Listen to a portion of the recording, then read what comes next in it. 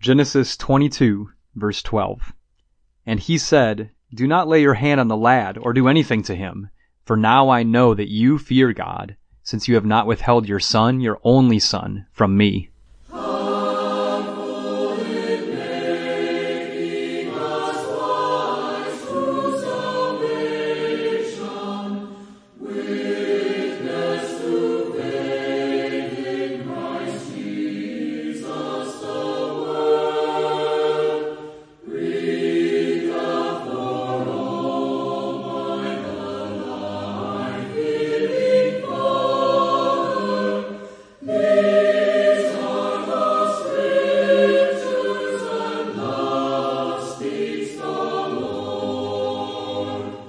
Welcome to Walking Through the Book. I'm Stephen McCrary.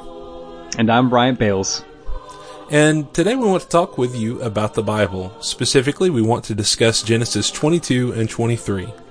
Walking Through the Book is all about these three things. We want to encourage Bible reading, the fact that we can read through the Bible and know it, to demonstrate proper and responsible study of the Bible, and to emphasize what the text says, no more and no less.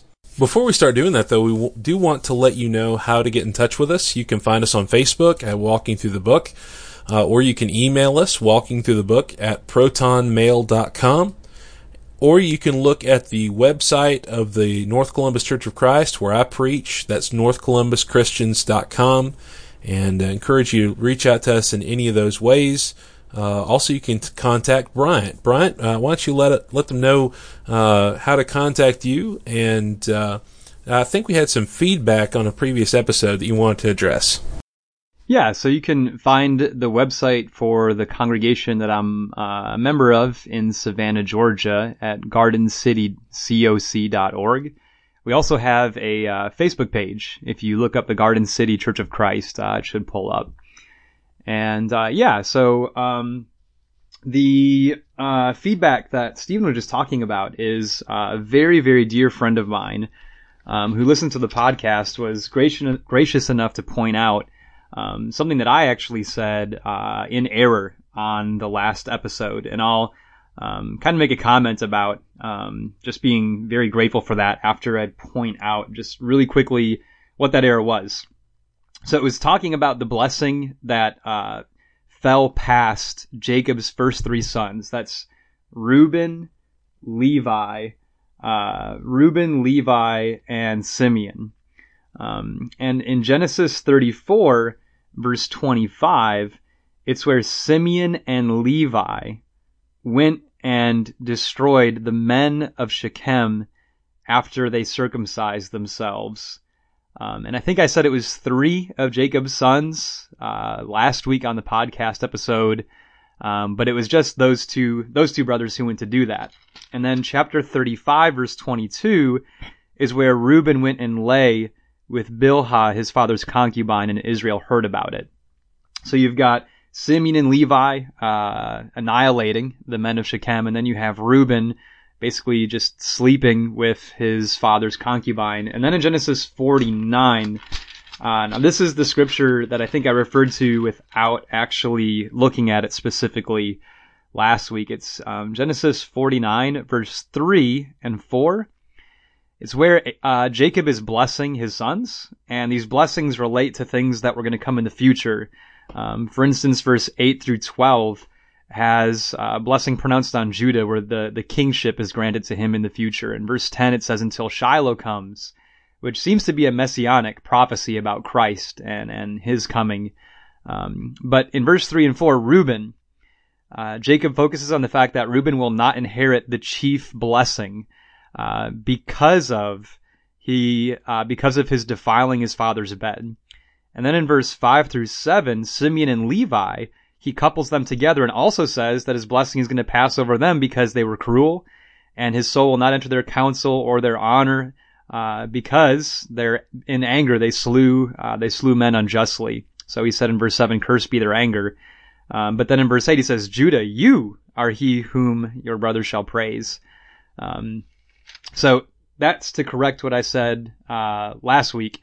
Now, on the gratitude for that, so this friend of mine who pointed that out, really on Walking Through the Book, we embrace any feedback like that. If you hear anything that sounds off, whether it's myself or Stephen, we both welcome any kind of feedback, whether it's critique of something that was said that seems to be off, whether it's an invitation to maybe study a concept or statement or view a little bit further. We invite engagement from you as the listener. You can find us on Facebook. You can message us on Facebook personally, or email us like Stephen said, but we always welcome feedback, whether it's correction or whether it's encouragement. We would love to hear from you, and so we'd be glad for more comments like that. If you hear something said wrong, just please feel free to let us know, because we're grateful. We're grateful for that correction. We do want to make sure that the things that we say are biblically sound. We want to make sure we have our facts straight, and we want to make sure that our understanding of Scripture is doctrinally straight as well. So I just wanted to clarify that before we got into the episode. And also, we're all growing. Right. Right. A friend of mine once said that, we're all works in progress, and we need to keep that in mind. And so in you reaching out to us, you're helping us grow. Right. And the Bible, we believe the Bible has all the answers that we need to live this life in a pleasing way to God. And in fact, we believe it to be perfect as it is and complete in that sense. But we're not perfect, and we're not complete in the greatest of senses, and we're still human, and we can get something wrong. So I just wanted to echo what you said there, Bryant. Right. And then just to kind of give an outline of what we're doing in Walking Through the Book. So I wanted to just read something from Psalm 119, just related to what we're doing and why. So the psalmist in Psalm 119 said, I have rejoiced in the way of your testimonies as much as in all riches, in verse 14. He says, I will delight myself in your statutes. I will not forget your word. And then verse 18, he says, open my eyes that I may see wondrous things from your law. And that really is the attitude that we're striving to cultivate, is a deep love for God's word. Not for the commentaries of men, not for the insights of anybody, except just reading the word and gaining from it things that God helps us to see, that help us to draw closer to him. So what we're doing is simple. We do an initial reading where we read through the text, and then we make some just initial observations based on what we read in the text. And oftentimes those things are observations that we literally did not notice before reading it together on the episode. So oftentimes those are off-the-cuff observations, just like Stephen said with us, still learning and growing. And then we look at themes, and we try to think about how the story we're reading may have greater connections both to the greater themes in Genesis, but also just to the overall story of the Bible that we're aware of, especially how things tie together in Christ and the church for us today. And then we always try to conclude with usually just a brief section of application where we try to think about how we can maybe make some of the things that we've been talking about a little more real in our thoughts or in our daily lives, and really try to make it something that we can put into practice. So that's both the purpose and the goal and the why to what it is that we're doing in Walking Through the Book. Very good. With nothing else, let's begin our reading. Bryant, I think you'll have Genesis 22, and I'll read Genesis 23 after him, and we're both reading from the New King James Version.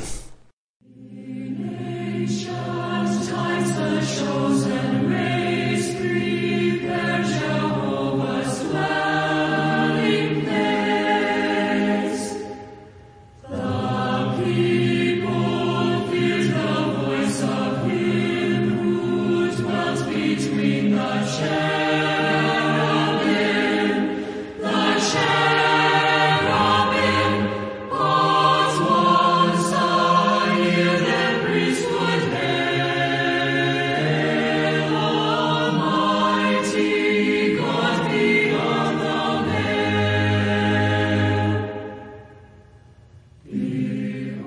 Genesis 22.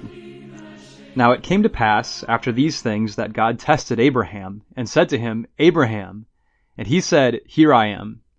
Then he said, Take now your son, your only son Isaac, whom you love, and go to the land of Moriah, and offer him there as a burnt offering on one of the mountains of which I shall tell you.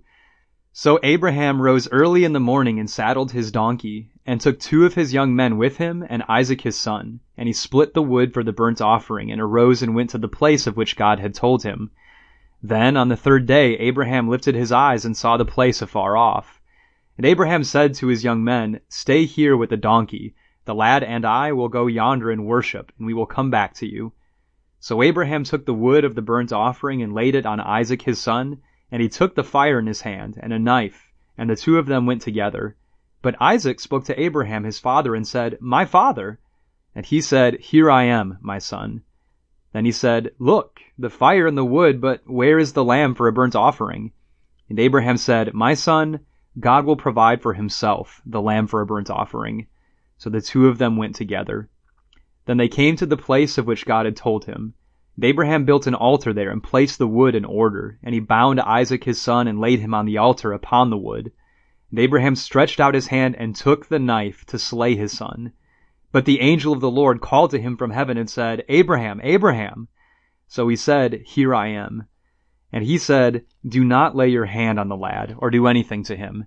For now I know that you fear God, since you have not withheld your son, your only son, from me. Then Abraham lifted his eyes and looked, and there behind him was a ram caught in a thicket by its horns. So Abraham went and took the ram, and offered it up for a burnt offering instead of his son. And Abraham called the name of the place, The Lord will provide, as it is said to this day, In the mount of the Lord it shall be provided. Then the angel of the Lord called to Abraham a second time out of heaven, and said, By myself I have sworn, says the Lord, because you have done this thing, and have not withheld your son, your only son. Blessing I will bless you, and multiplying I will multiply your descendants as the stars of the heaven, and as the sand which is on the seashore. And your descendants shall possess the gate of their enemies. In your seed all the nations of the earth shall be blessed, because you have obeyed my voice. So Abraham returned to his young men, and they rose and went together to Beersheba, and Abraham dwelt at Beersheba. Now it came to pass after these things, that it was told Abraham, saying, Indeed, Milcah has borne children to your brother Nahor, Huz his firstborn, Buz his brother, Kemuel the father of Aram, Chesed, Hazo, Pildash, Jidlaph, and Bethuel. And Bethuel begot Rebekah. These 8 Milcah bore to Nahor, Abraham's brother. His concubine, whose name was Reumah, also bore Tebah, Geham, Thahash, and Maacah. Genesis 23. Sarah lived 127 years. These were the years of the life of Sarah. So Sarah died in Kirjath Arba, that is Hebron, in the land of Canaan. And Abraham came to mourn for Sarah, and to weep for her. Then Abraham stood up from before his dead, and spoke to the sons of Heth, saying, I am a foreigner and a visitor among you. Give me property for a burial place among you, that I may bury my dead out of my sight. And the sons of Heth answered Abraham, saying to him, Hear us, my lord. You are a mighty prince among us. Bury your dead in the choicest of our burial places. None of us will withhold from you his burial place, that you may bury your dead. Then Abraham stood up and bowed himself to the people of the land, the sons of Heth. And he spoke with them, saying, If it is your wish that I bury my dead out of my sight, hear me, and meet with Ephron, the son of Zohar, for me, that he may give me the cave of Machpelah, which he has, which is at the end of his field. Let him give it to me at the full price as property for a burial place among you. Now Ephron dwelt among the sons of Heth, and Ephron the Hittite answered Abraham in the presence of the sons of Heth, all who entered at the gate of his city, saying, No, my lord, hear me.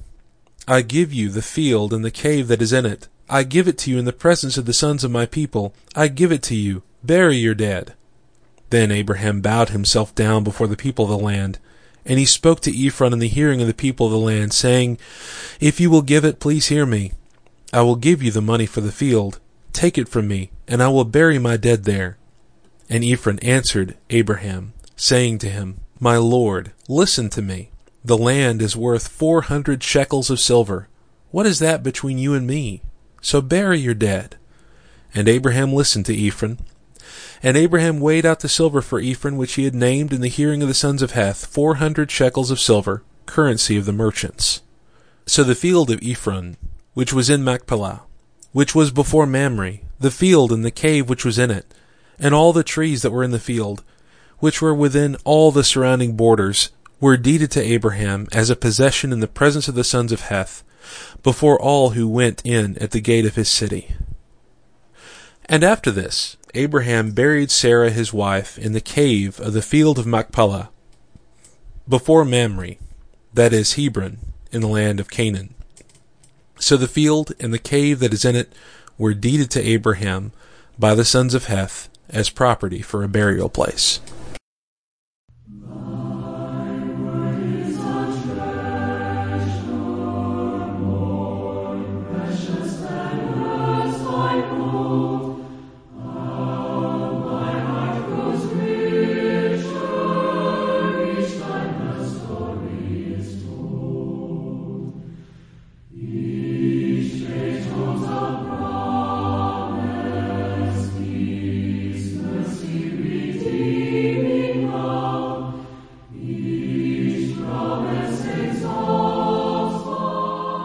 So when we consider some initial observations from these chapters, I just want to throw something out there, Bryant, and then we can go into what you might have.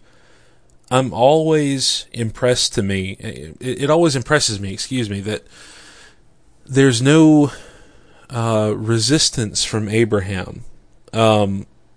In verse 3, Abraham rose early in the morning and saddled his donkey. He gets to work. He gets to business. That's kind of amazing to me. I don't really... It now, especially now that I have a son, it's kind of hard to imagine having that kind of resoluteness. A lot of things going on here, but, a couple of other things. This exchange between Abraham and Ephron is just so... It reminds me of two Christians trying to let each other into a restaurant. And, no, you first. No, you first. No, you first. And eventually someone's got to give, right? Or you'll be stuck at that door trying to be polite for the rest of eternity. But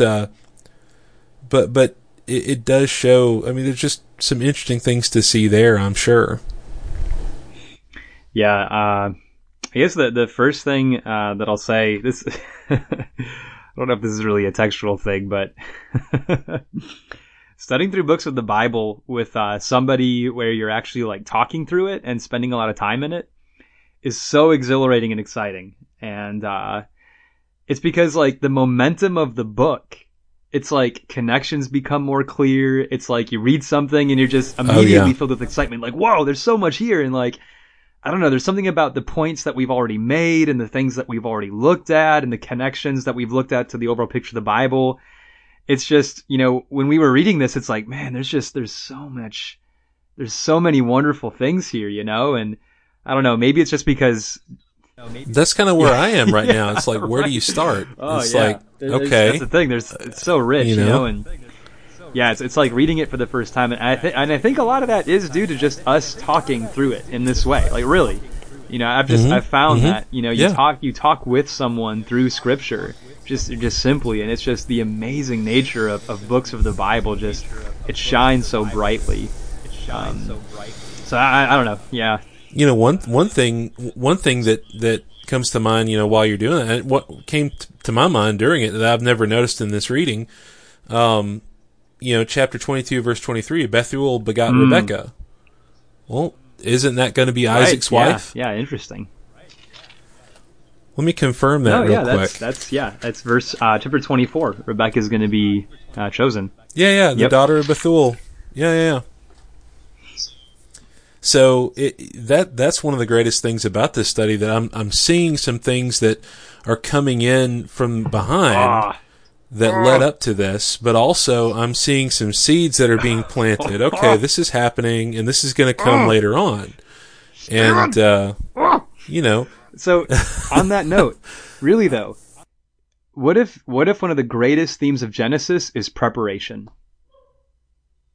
How God prepares his work, knowing what's coming later. What if that's why verse 20 through 24 is there? Think about even the creation account. God, before he ever put man on earth, he prepared it first. And then think about Abraham. Like he knows he wants to bless Abraham exceedingly, but he has to prepare Abraham for blessing upon blessing upon blessing. And for Abraham to get to the place he's at now required the momentum of how God had helped him and blessed him and refined him and spoken to him beforehand. So God uses the momentum for more blessings, and he uses it to fulfill greater aspects of his plan and progress it on forward.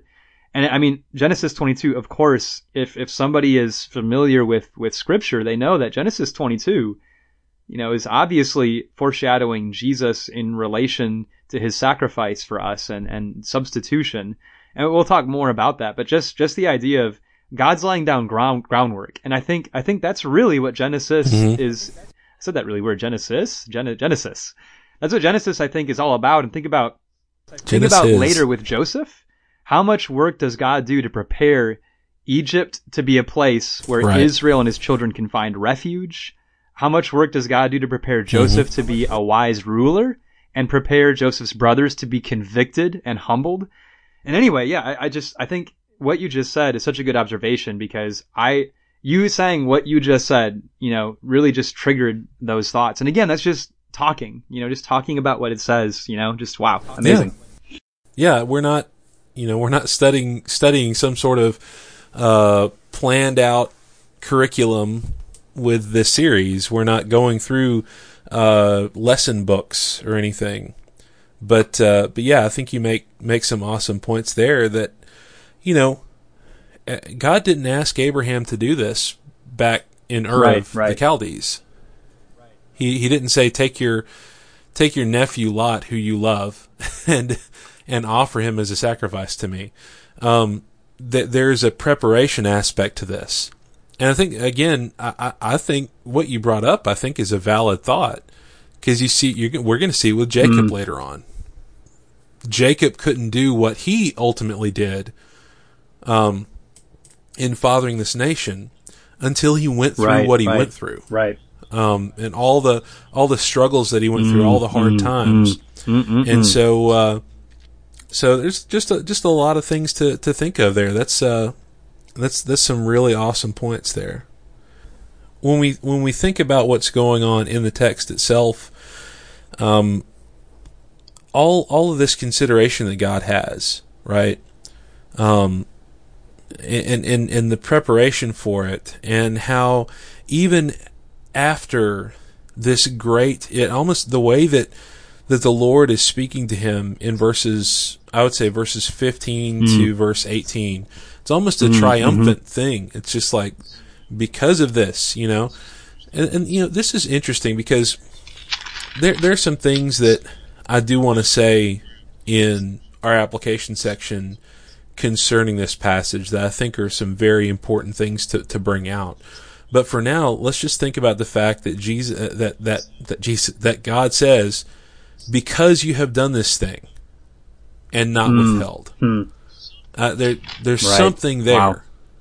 Because you have done this thing. Just something for us to think about. But right after this, it seems like Abraham loses Sarah.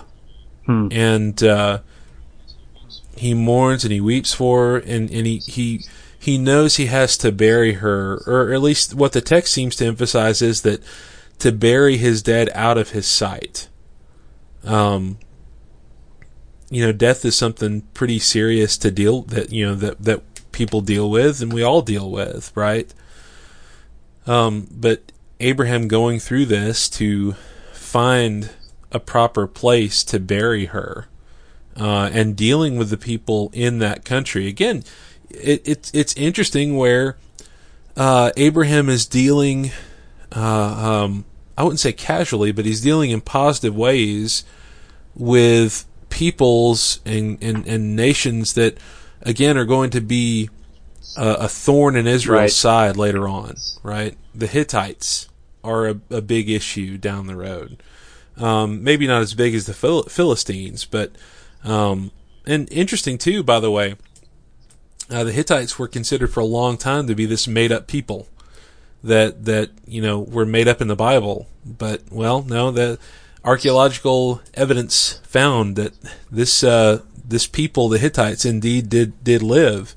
And now you can go into Hittite studies at universities. And so, just wanted to throw out a little bit of, I guess you'd say, evidence out there.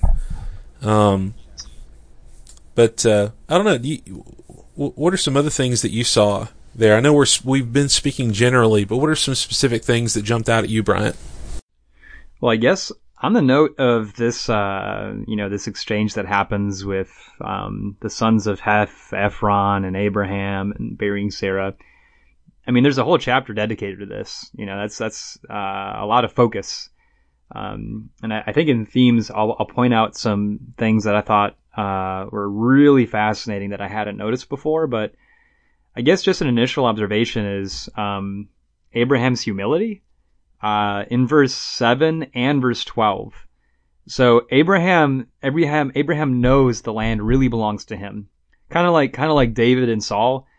David knew he was really the king when Saul was persecuting him, right? Like he knew that, which makes it even more amazing that David willfully, has mercy on him and doesn't kill him and lets Saul continue to reign even while he's just going crazy, and he knows the nation and the people are his people, right?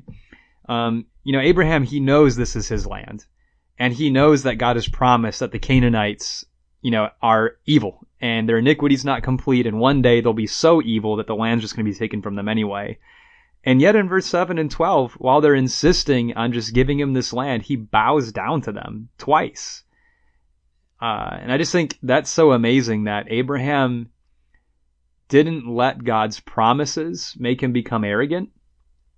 And so I think you see his humility towards the Lord in verse 22, but you see his humility towards, I guess you could even maybe think in a sense God's enemies in verse 23. Now, these men seemed like good men, by the way. I mean, they were very polite to Abraham. They're very generous and kind. And I think that's great. But I think the fact that Abraham was told the things he was told about Canaanites specifically. He had possessions, he had money, he had wealth and prestige because they considered him, their Lord. They even said in verse 6 that they considered him a mighty prince among them. So Abraham's humility, it's just amazing how God continues to expose the deep things in Abraham's heart that are consistent with true faith. I'm amazed that we're seeing that more and more as Genesis progresses with Abraham. And would you say too that, again, in terms of this preparation theme, thinking about that a little bit more too, the whole construct of the book, this certainly wasn't something that Abraham might have done back when he was lying to Pharaoh. I mean, I don't know. Maybe there was a build there where, but obviously he wants to get along with them and they want to get along with him. And that's a good thing, really, to have that level of humility that says, you know what, I don't have to work through all these things. I can bury her wherever I want, but I want to make sure that everything's okay with the inhabitants here. Right. I think that speaks to something. I think it's too easy. That gets a little application, but I think it's easy for us to burn bridges from time to time, and we need to be careful that we're not doing that.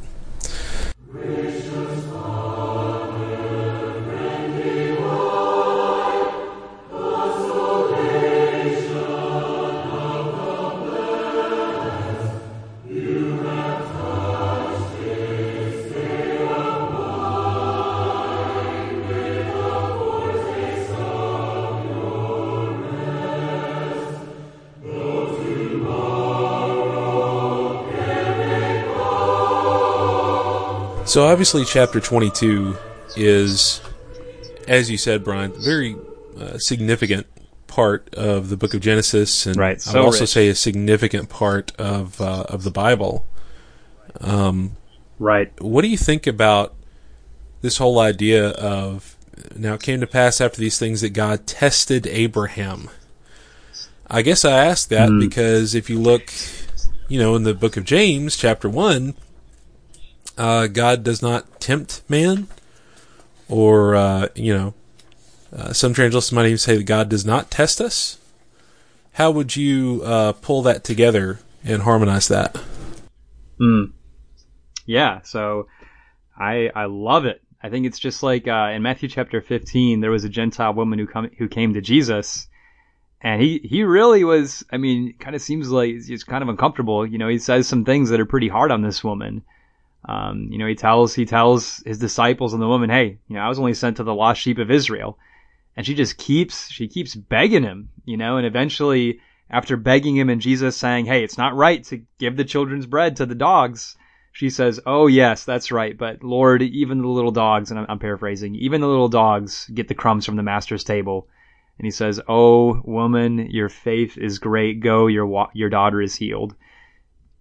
Those who have true humility, those whose hearts really fear the Lord, God can press their hearts to demonstrate the quality of humility that exists in them. And I love that. You see that throughout the Bible. The Psalms are a collection of poetry based on that idea in verse 1.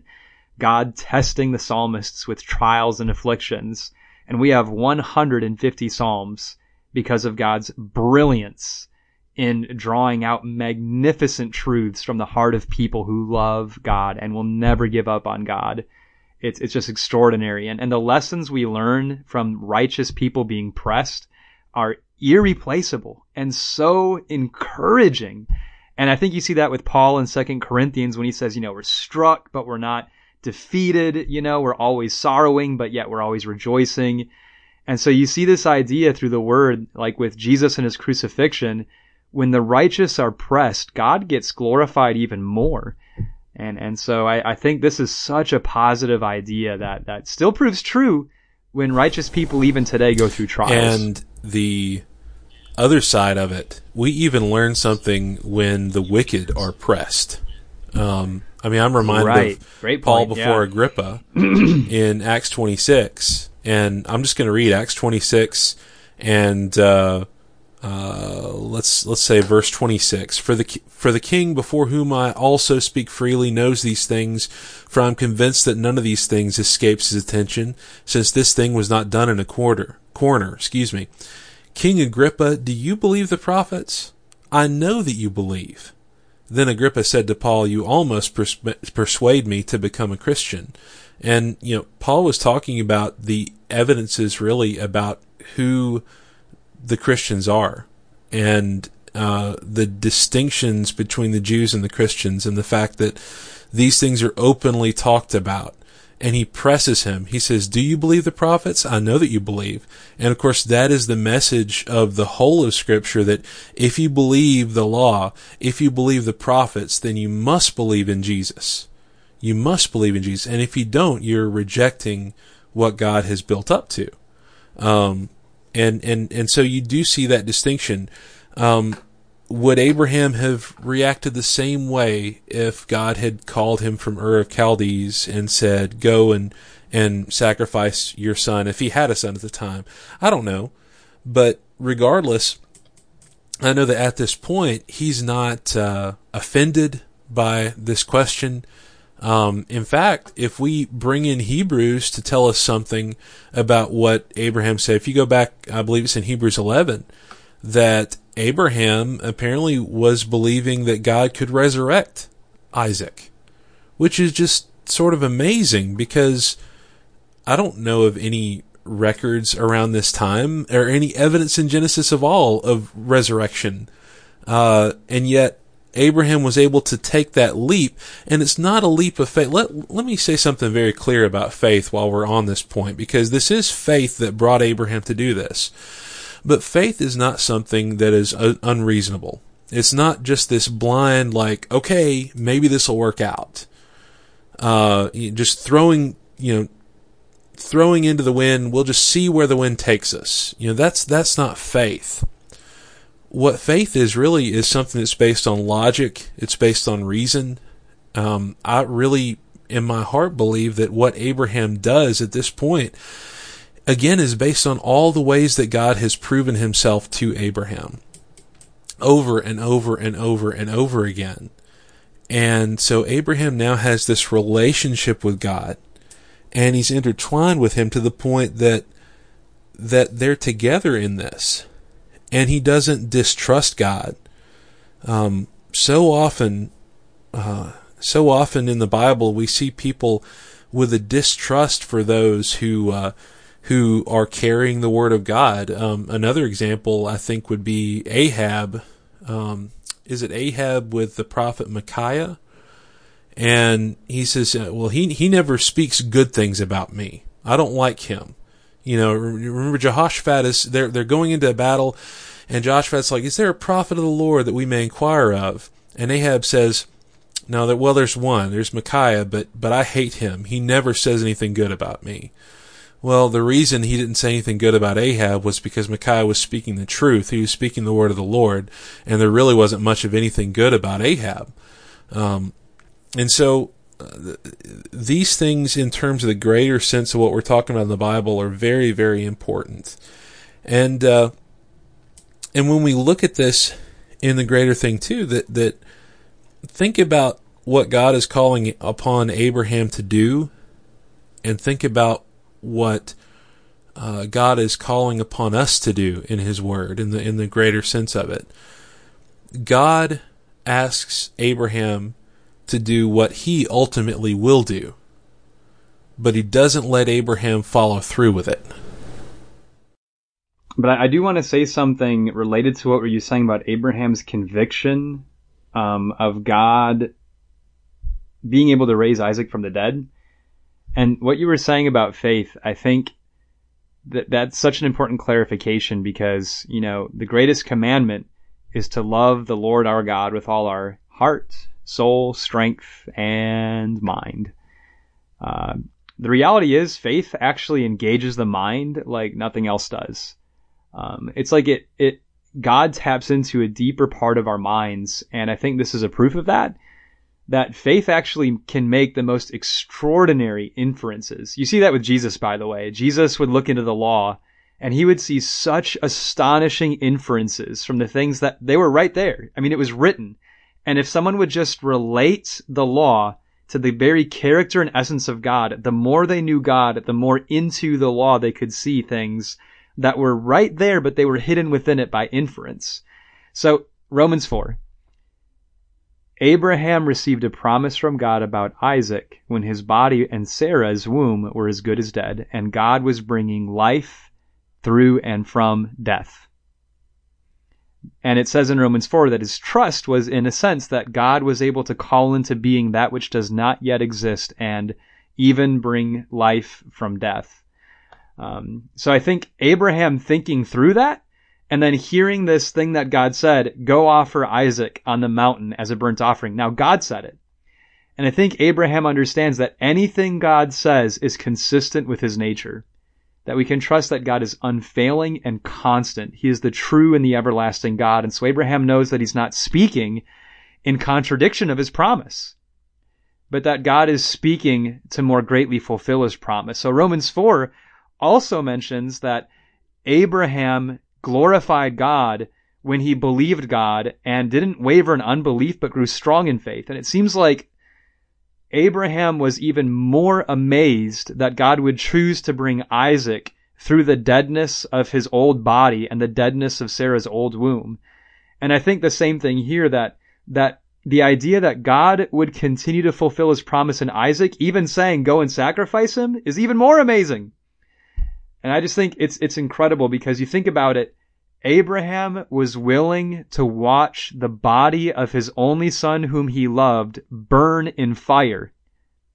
And he was willing to slay him with a knife himself, knowing that God is faithful to fulfill his promises. That to me is astonishing.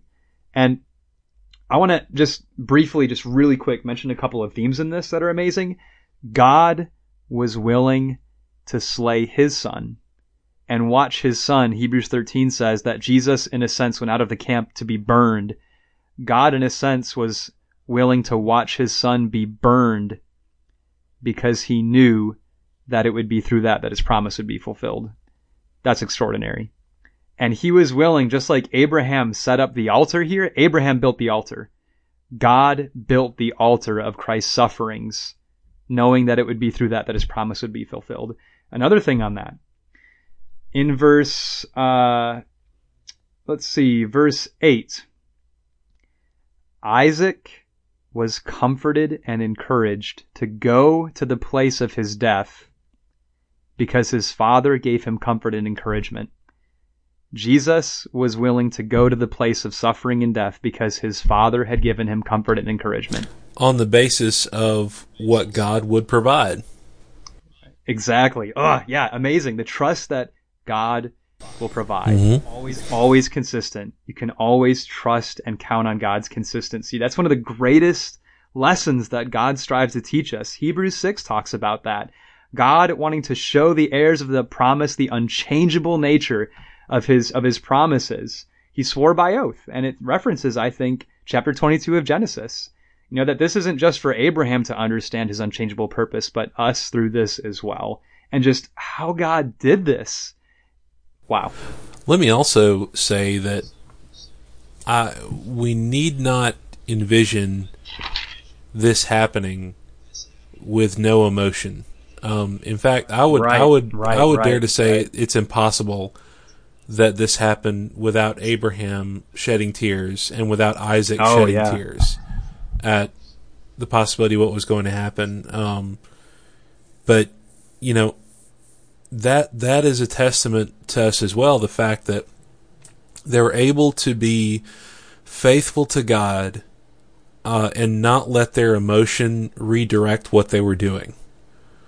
And that's another big fallacy that we enter into, this idea that you want to be faithful to God, or you want to be quote unquote harsh.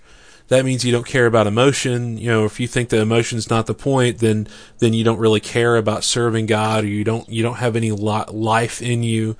That's a total misnomer. Different people show emotion in different ways, of course. We need to remember that.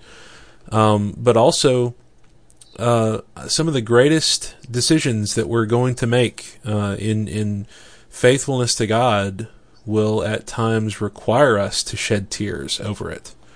In the sense that this is not always going to be something that's easy. And we're never promised that. But, you know, God's grace, this is what God's grace looks like. It looks like things are going to be awful and terrible, but all of a sudden God says, no, don't harm the boy. And let me, to link this into what we're talking about too, there are, let me hold on to that. And we'll get back to that in the next section. And of course, you've got the restatement of the promises, and again in this victorious fashion, I think, and because you've done this thing, blessing I will bless you, multiplying I will multiply your descendants as the stars of heaven, as the sand which is on the seashore, and your descendants shall possess the gate of their enemies. In your seed all the nations of the earth shall be blessed, because you have obeyed my voice. That's just an awesome thing. Yeah. It's awesome, triumphant restatement of the promises to Abraham. How happy they must have been. So, and of course, Abraham calls this place, the Lord will provide. And in fact, that's exactly what happened. There indeed was a ram that God provided, and they did indeed offer up a burnt offering instead of Isaac. And here's Moses recording, as it is said to this day, in the mount of the Lord it shall be provided. Great stuff for us to look at and consider. Yeah, amen. Yeah, because it's almost like God was looking for ways to bless Abraham and reveal himself in Abraham. Like God knew it was in Abraham's heart, right? So it's like he was doing exactly what he needed to do at exactly the right time to bless Abraham even more. I mean, I think the language, blessing I will bless you, multiplying I'll multiply your descendants, is basically saying, like, listen, this covenant I made with you, I'm going to take it even further. Whatever blessings you thought I was going to bless you with, I'm going to put blessings on top of those blessings. Whenever way I multiply, I'm going to put multiplying on top of that multiplying. And I think he's saying it's just going to be immeasurable blessings, unfathomable blessings. And when there's blessings, he'll put more and more and more and more on those blessings. Think about the effect that this had on things beyond just the earthly realm, right? I think that's amazing. And I think God was trying to mark how much grace he invests in this simple faith that trusts God, how much God is willing to do. And I love possess the gate of your enemies. I'm reminded of 1 John 5, 4 through 5, where John writes in those verses, what is the victory that has overcome the world? It is our faith. It's the simplicity of faith. God would not allow any other outcome except complete victory to Abraham. When he said this, there can be no other outcome. So the times when Israel was apostate or unfaithful, it cannot be the end, because God has promised you will possess the gate of your enemies. There will be victory. There will always be a remnant. That's right. And I think that's meant to be a mark for us as well, that when we obey the gospel, that seed of conviction that takes obedience to the gospel to the point of substance. And when we respond to the way that God has directed us to, that the Christians in the New Testament were exhorted, and this kind of gets into application, but they were exhorted, if they just hold to the foundation that they were built on, God will bless them and keep them and faithfully perfect them. It really is salvation by grace through faith. If we just have a true seed of faith like Abraham here, God will richly supply. He will richly bless us, and he will absolutely keep and protect us until we attain to the end of our faith, the salvation of our souls. So I love how far God goes to mark this. And you think about the impact that God can help us to have on the world around us through this faith. And I've been going on and on here with this, but it really is just so extraordinary. It's just amazing how things like this that are just this short section of text, because it's related to God himself, have such amazing implications.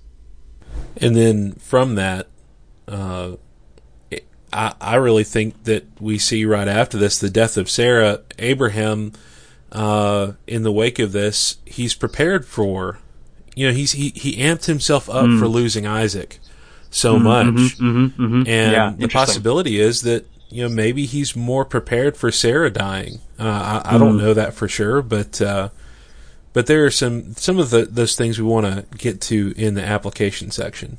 Did you have anything else on this section before we head into that? I guess one more thing is how this relates to the feeding of the 5,000. Mark chapter 6, 36 through 38, Jesus, the disciples tell Jesus, like, hey, send the people away. It's too late. We don't have enough money.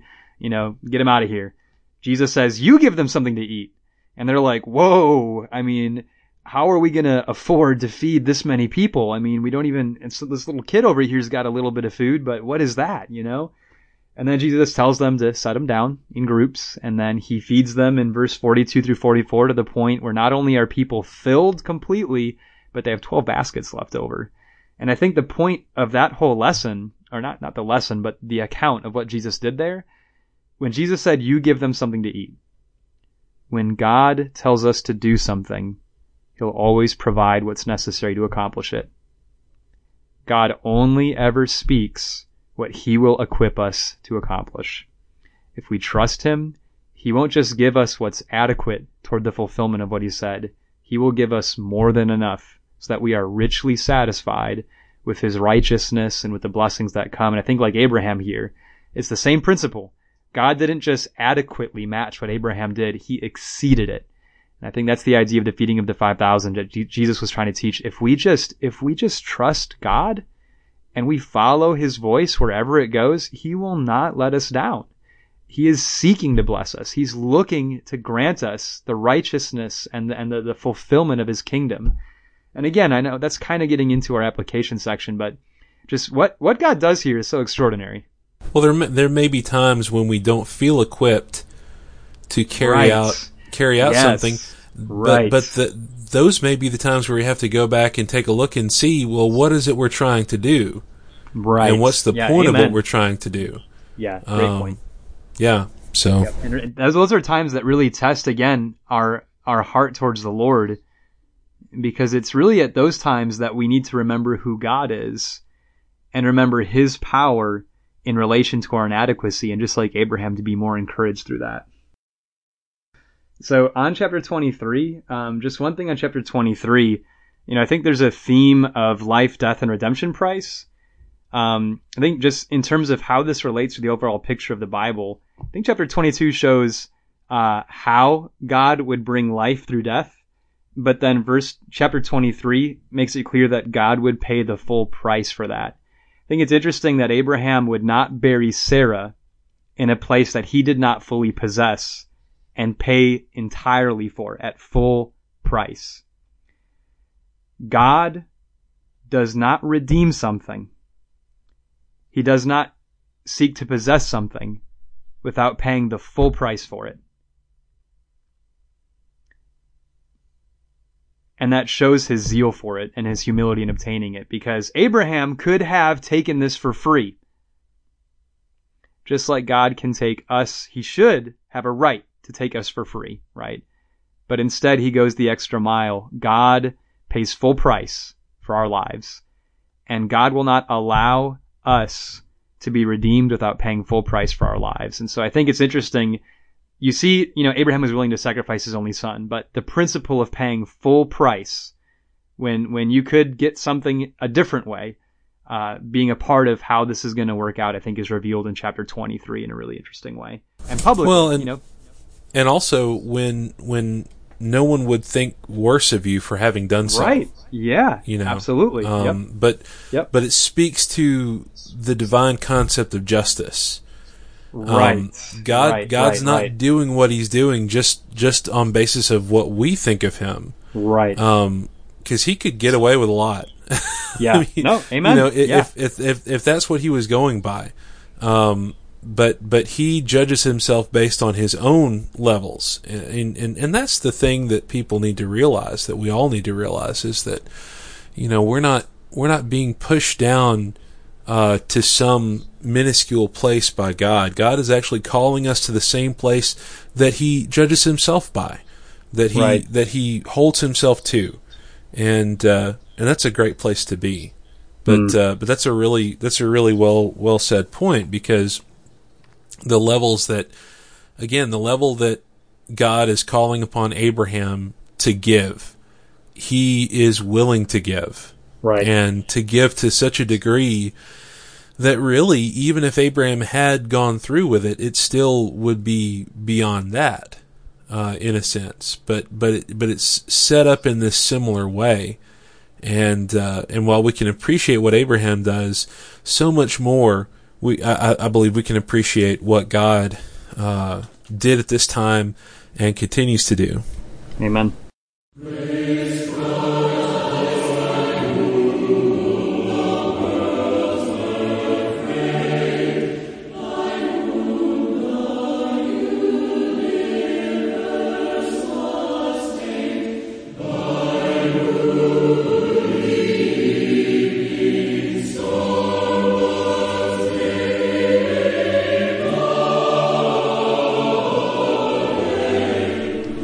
While we're talking about faith, one thing I wanted to bring up in terms of application is, when people say just have faith, that begs the question in me, faith in what? What am I having faith in? Well, you have faith in God. Well, what does that mean? And sometimes we might go to Hebrews 11 in verse 1, which says, "Now faith is the substance of things hoped for, the evidence of things not seen." And sometimes we look at that as the definition of faith. There are even some Bibles that have that heading of faith defined in there. And not to be nitpicky, I guess, but I don't really particularly agree with the concept that that is a definition of faith. When you look at a definition of faith, faith is just belief, right? So faith is essentially the same thing as now. When you have faith and the faith, as mentioned in the New Testament, that's something different. We see the faith as being something different. But I would venture to say that what Hebrews 11 verse 1 tells us is the things that faith does. The manifestations of faith, the kind of faith that is called for. And so when it says faith is the substance of things hoped for, the evidence of things not seen, it tells us that faith allows us to hope for things that people in the world that most would not consider to be real. And also that faith allows us to see things, see evidence that most people are not going to see. And this ties into plenty of Old Testament passages, but also to what Jesus said about the Israelites, that their ears have grown dull. Why he spoke to them in parables was to encourage them to really strive and work to seek him. And that's exactly what Abraham did. He strove and he worked to seek God and to have this relationship with him. And his faith was a manifested faith. It was a faith that manifested something that, Hebrews goes on to tell us in chapter 11 that he looked for a land that had foundations, whose builder and maker is God. The fact that he looked for a final, ultimate land. And I don't believe he ever saw that land in his life, but he followed God to such a degree that he was willing to give of all of it. It's interesting when we look at Romans, Abraham is often cited by those, I would say, of a Calvinist nature. I say those of a Calvinist nature because they're kind of spread out right now, right? That seems to be a big problem in the religious world today. Even if you don't think of yourself as a Calvinist, you probably hold to some Calvinist tenets that you may not readily understand. And Calvinism is something that's actually false teaching. But a couple of things that we see in here, I've already mentioned the fact that God says, because you have done this thing, verse 18 of chapter 22, because you have obeyed my voice. But I do want to focus back on the core verse that we had at the beginning of the episode, where he says in verse 12, now I know that you fear God, since you have not withheld your son, your only son, from me. What kept God from knowing beforehand? Calvinism would suggest that God knows everything, that God knows every decision you're going to make before you make it, and so there's no way that you can change the outcome, basically. That your life is set, and whatever choice you make is because God has said that you were going to make that choice before the beginning of the world. The problem with that, again, is the problem of sin. Did God intend for Adam and Eve to sin? Did God intend for his people to sin all throughout the history of Israel? Surely God didn't intend for these terrible things to happen. God didn't intend for Sodom and Gomorrah to be as evil as they were, but we saw just a couple of episodes how evil these people were. And so in the same sense, God is saying, now I know. I don't think it's that God was ignorant or that he was unable to know, but I think there's a sense where he sets these boundaries for himself so that we can exercise our free will, so that we make a choice. Abraham had a choice, and so I just wanted to make that point pretty plain so that we can think about that together. Bryant, do you have anything on that? Yeah, it's interesting when he says, now I know you fear God. That's actually the first time that fearing God is actually mentioned in the entire book. And it's in the entire Bible. It's the first time that that's said.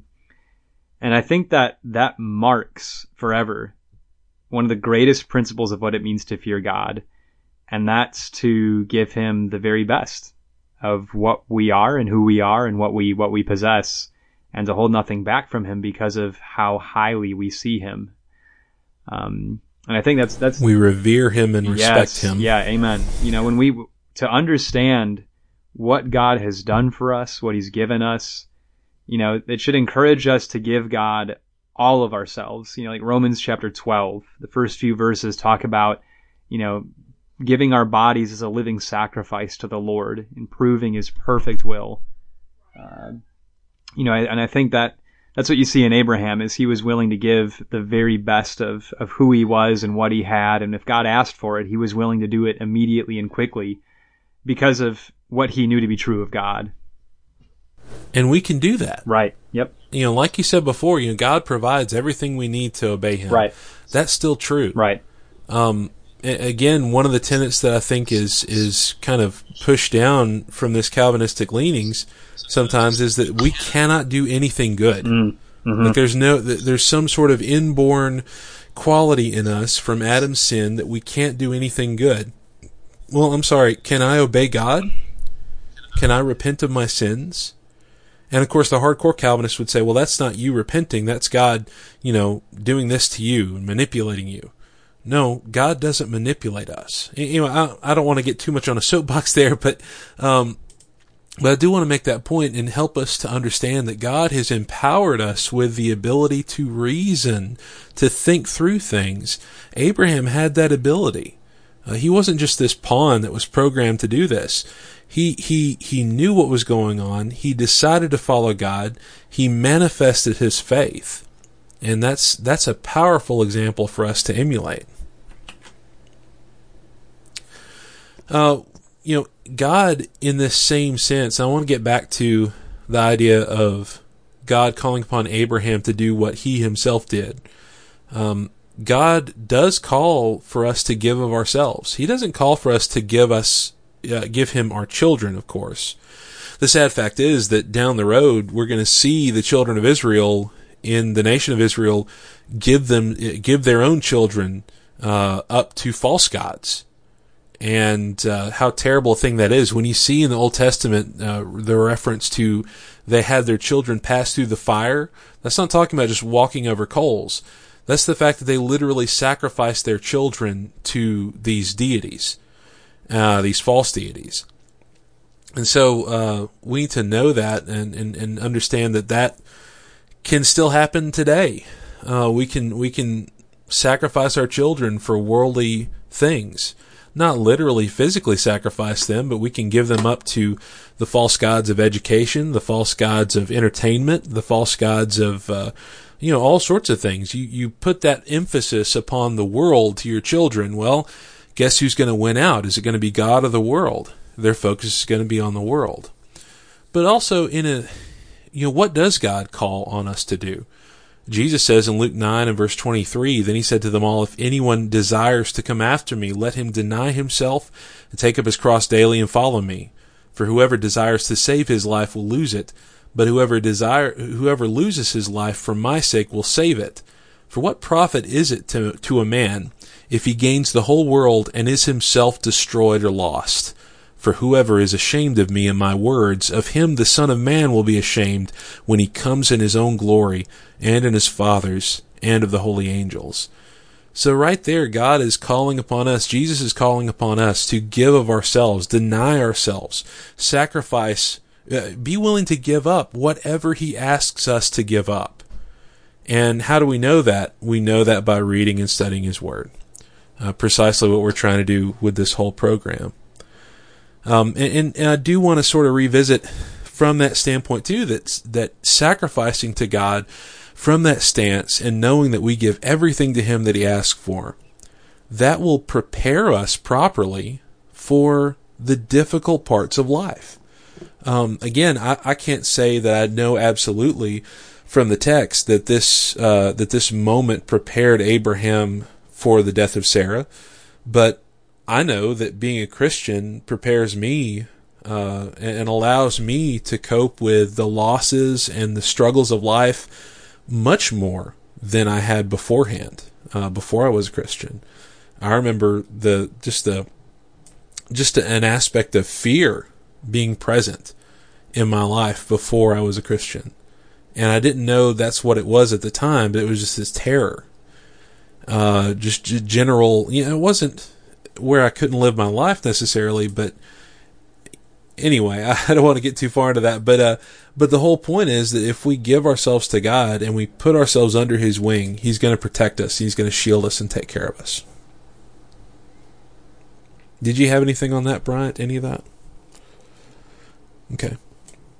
One other thing I did want to mention too, in terms of the interaction between Abraham and Ephron, if you remember, there's a time when I think it was the Pharisees asked Peter, well, does your master give a temple tax? And in Matthew 17 in verse 25, Peter says yes. And when he came to the house, Jesus anticipated him, saying, what do you think, Simon? From whom do the kings of the earth take customs or taxes? From their sons or from strangers? Peter said to him, from strangers. Jesus said to him, then the sons are free. Nevertheless, lest we offend them, go to the sea, cast in a hook, and take the fish that comes up first. And when you have opened its mouth, you will find a piece of money. Take that and give it to them for me and you. There's an element there that I really want to focus on in relationship to this, and a good application for all of us. Jesus says, nevertheless, lest we offend them. We have to be very careful that our knowledge and our understanding of the liberties and freedoms that we might have, there are going to be times where we have to push that to the side for the sake of interpersonal relationships and for that strengthening of relationships. You think about the testimony that these people must have had of Abraham after this. Already he was a prince among them, but later on, how much more after this moment that he had this level of consideration and this level of caution in what he was doing. I think that's just a great lesson for us in dealing with each other, especially those of us who are members of a local congregation. When you're working together, keep this passage in mind and the consideration and the caution that Abraham has and the humility that he shows, and how much that harmonizes with the humility that Jesus had and the carefulness that he had. A bruised reed he will not break, smoking flax he will not quench. So this idea that he was careful in what he was doing. And I'm not saying that we never say anything, of course, but there has to be a sense where we understand this sense of restraint, and that's really one of the things that personally I want to try to focus on in 2018. Is this idea of restraint. And I know we're coming up on this at this time of the recording. We're coming up on New Year's pretty soon. This idea of holding back and having this sense of self-control is really, really important for us to consider.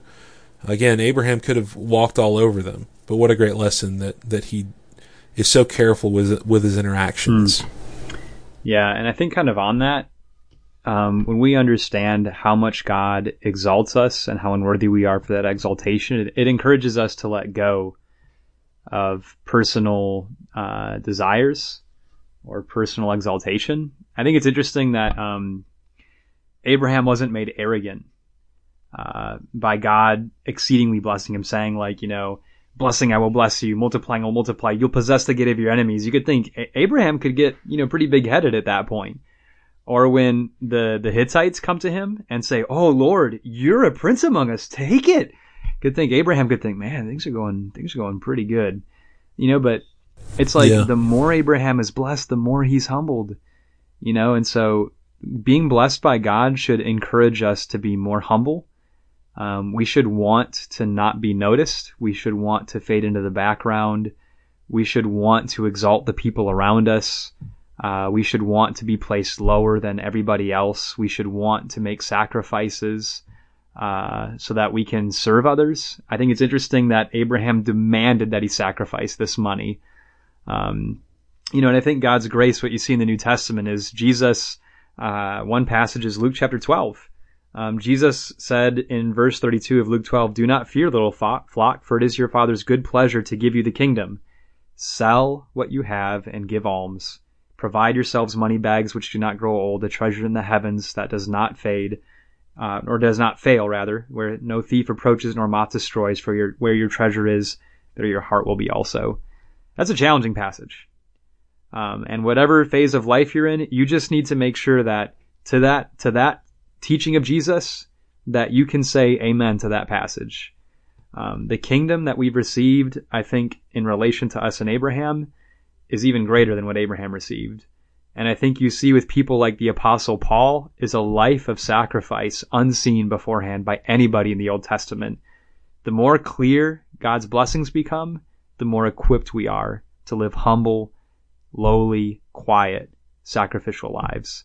So just like Abraham as well humbled himself even before his enemies, that's what Jesus did, and that's what we're told to do at the end of Romans 12. So I just think there's a lot of lessons to be learned from Abraham's humility, and just how his humility manifested itself in very distinct and marked ways. And those ways ought to be present, I think, in our lives even more so. In the last program, we were, I think we were criticizing Abraham for lying to Abimelech about his wife, or engineering that. And I bring that up because we're talking in such glowing terms about Abraham right now. And the reason we're doing that is because we're so astonished at the fact that this really occurred. This really happened. And the reason I bring up him lying to Abimelech is that,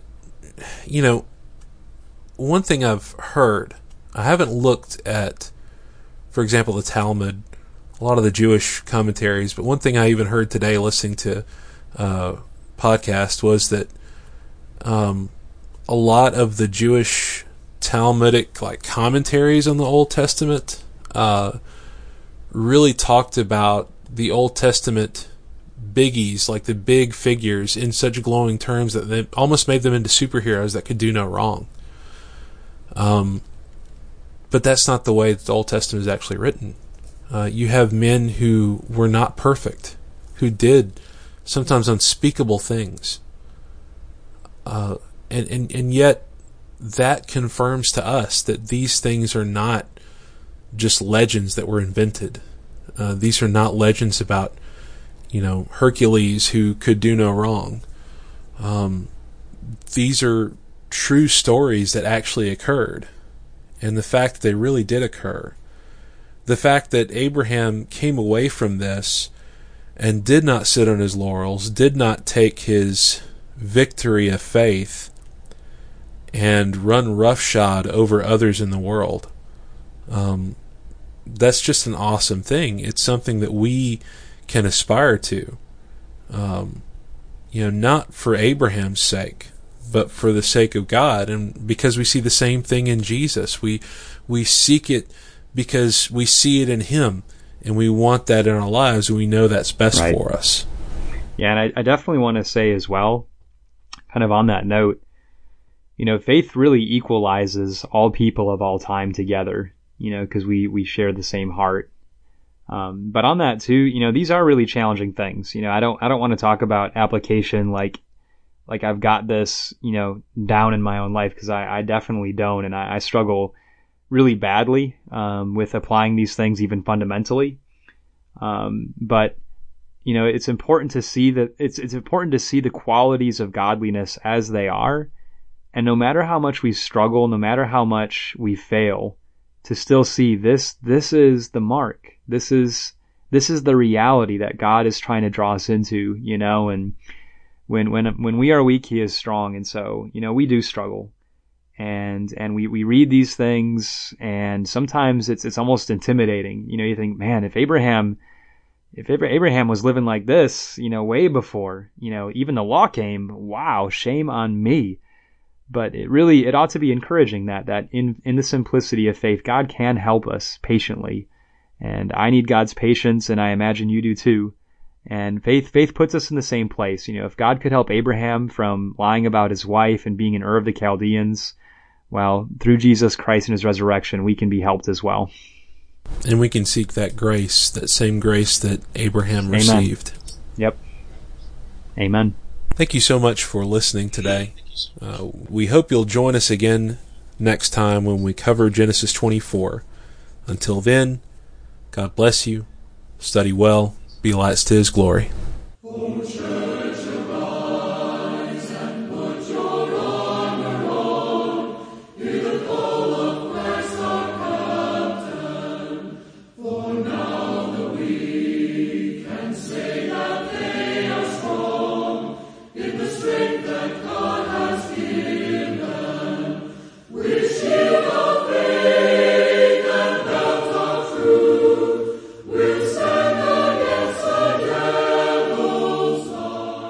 The music on this podcast is provided courtesy of Symphonia.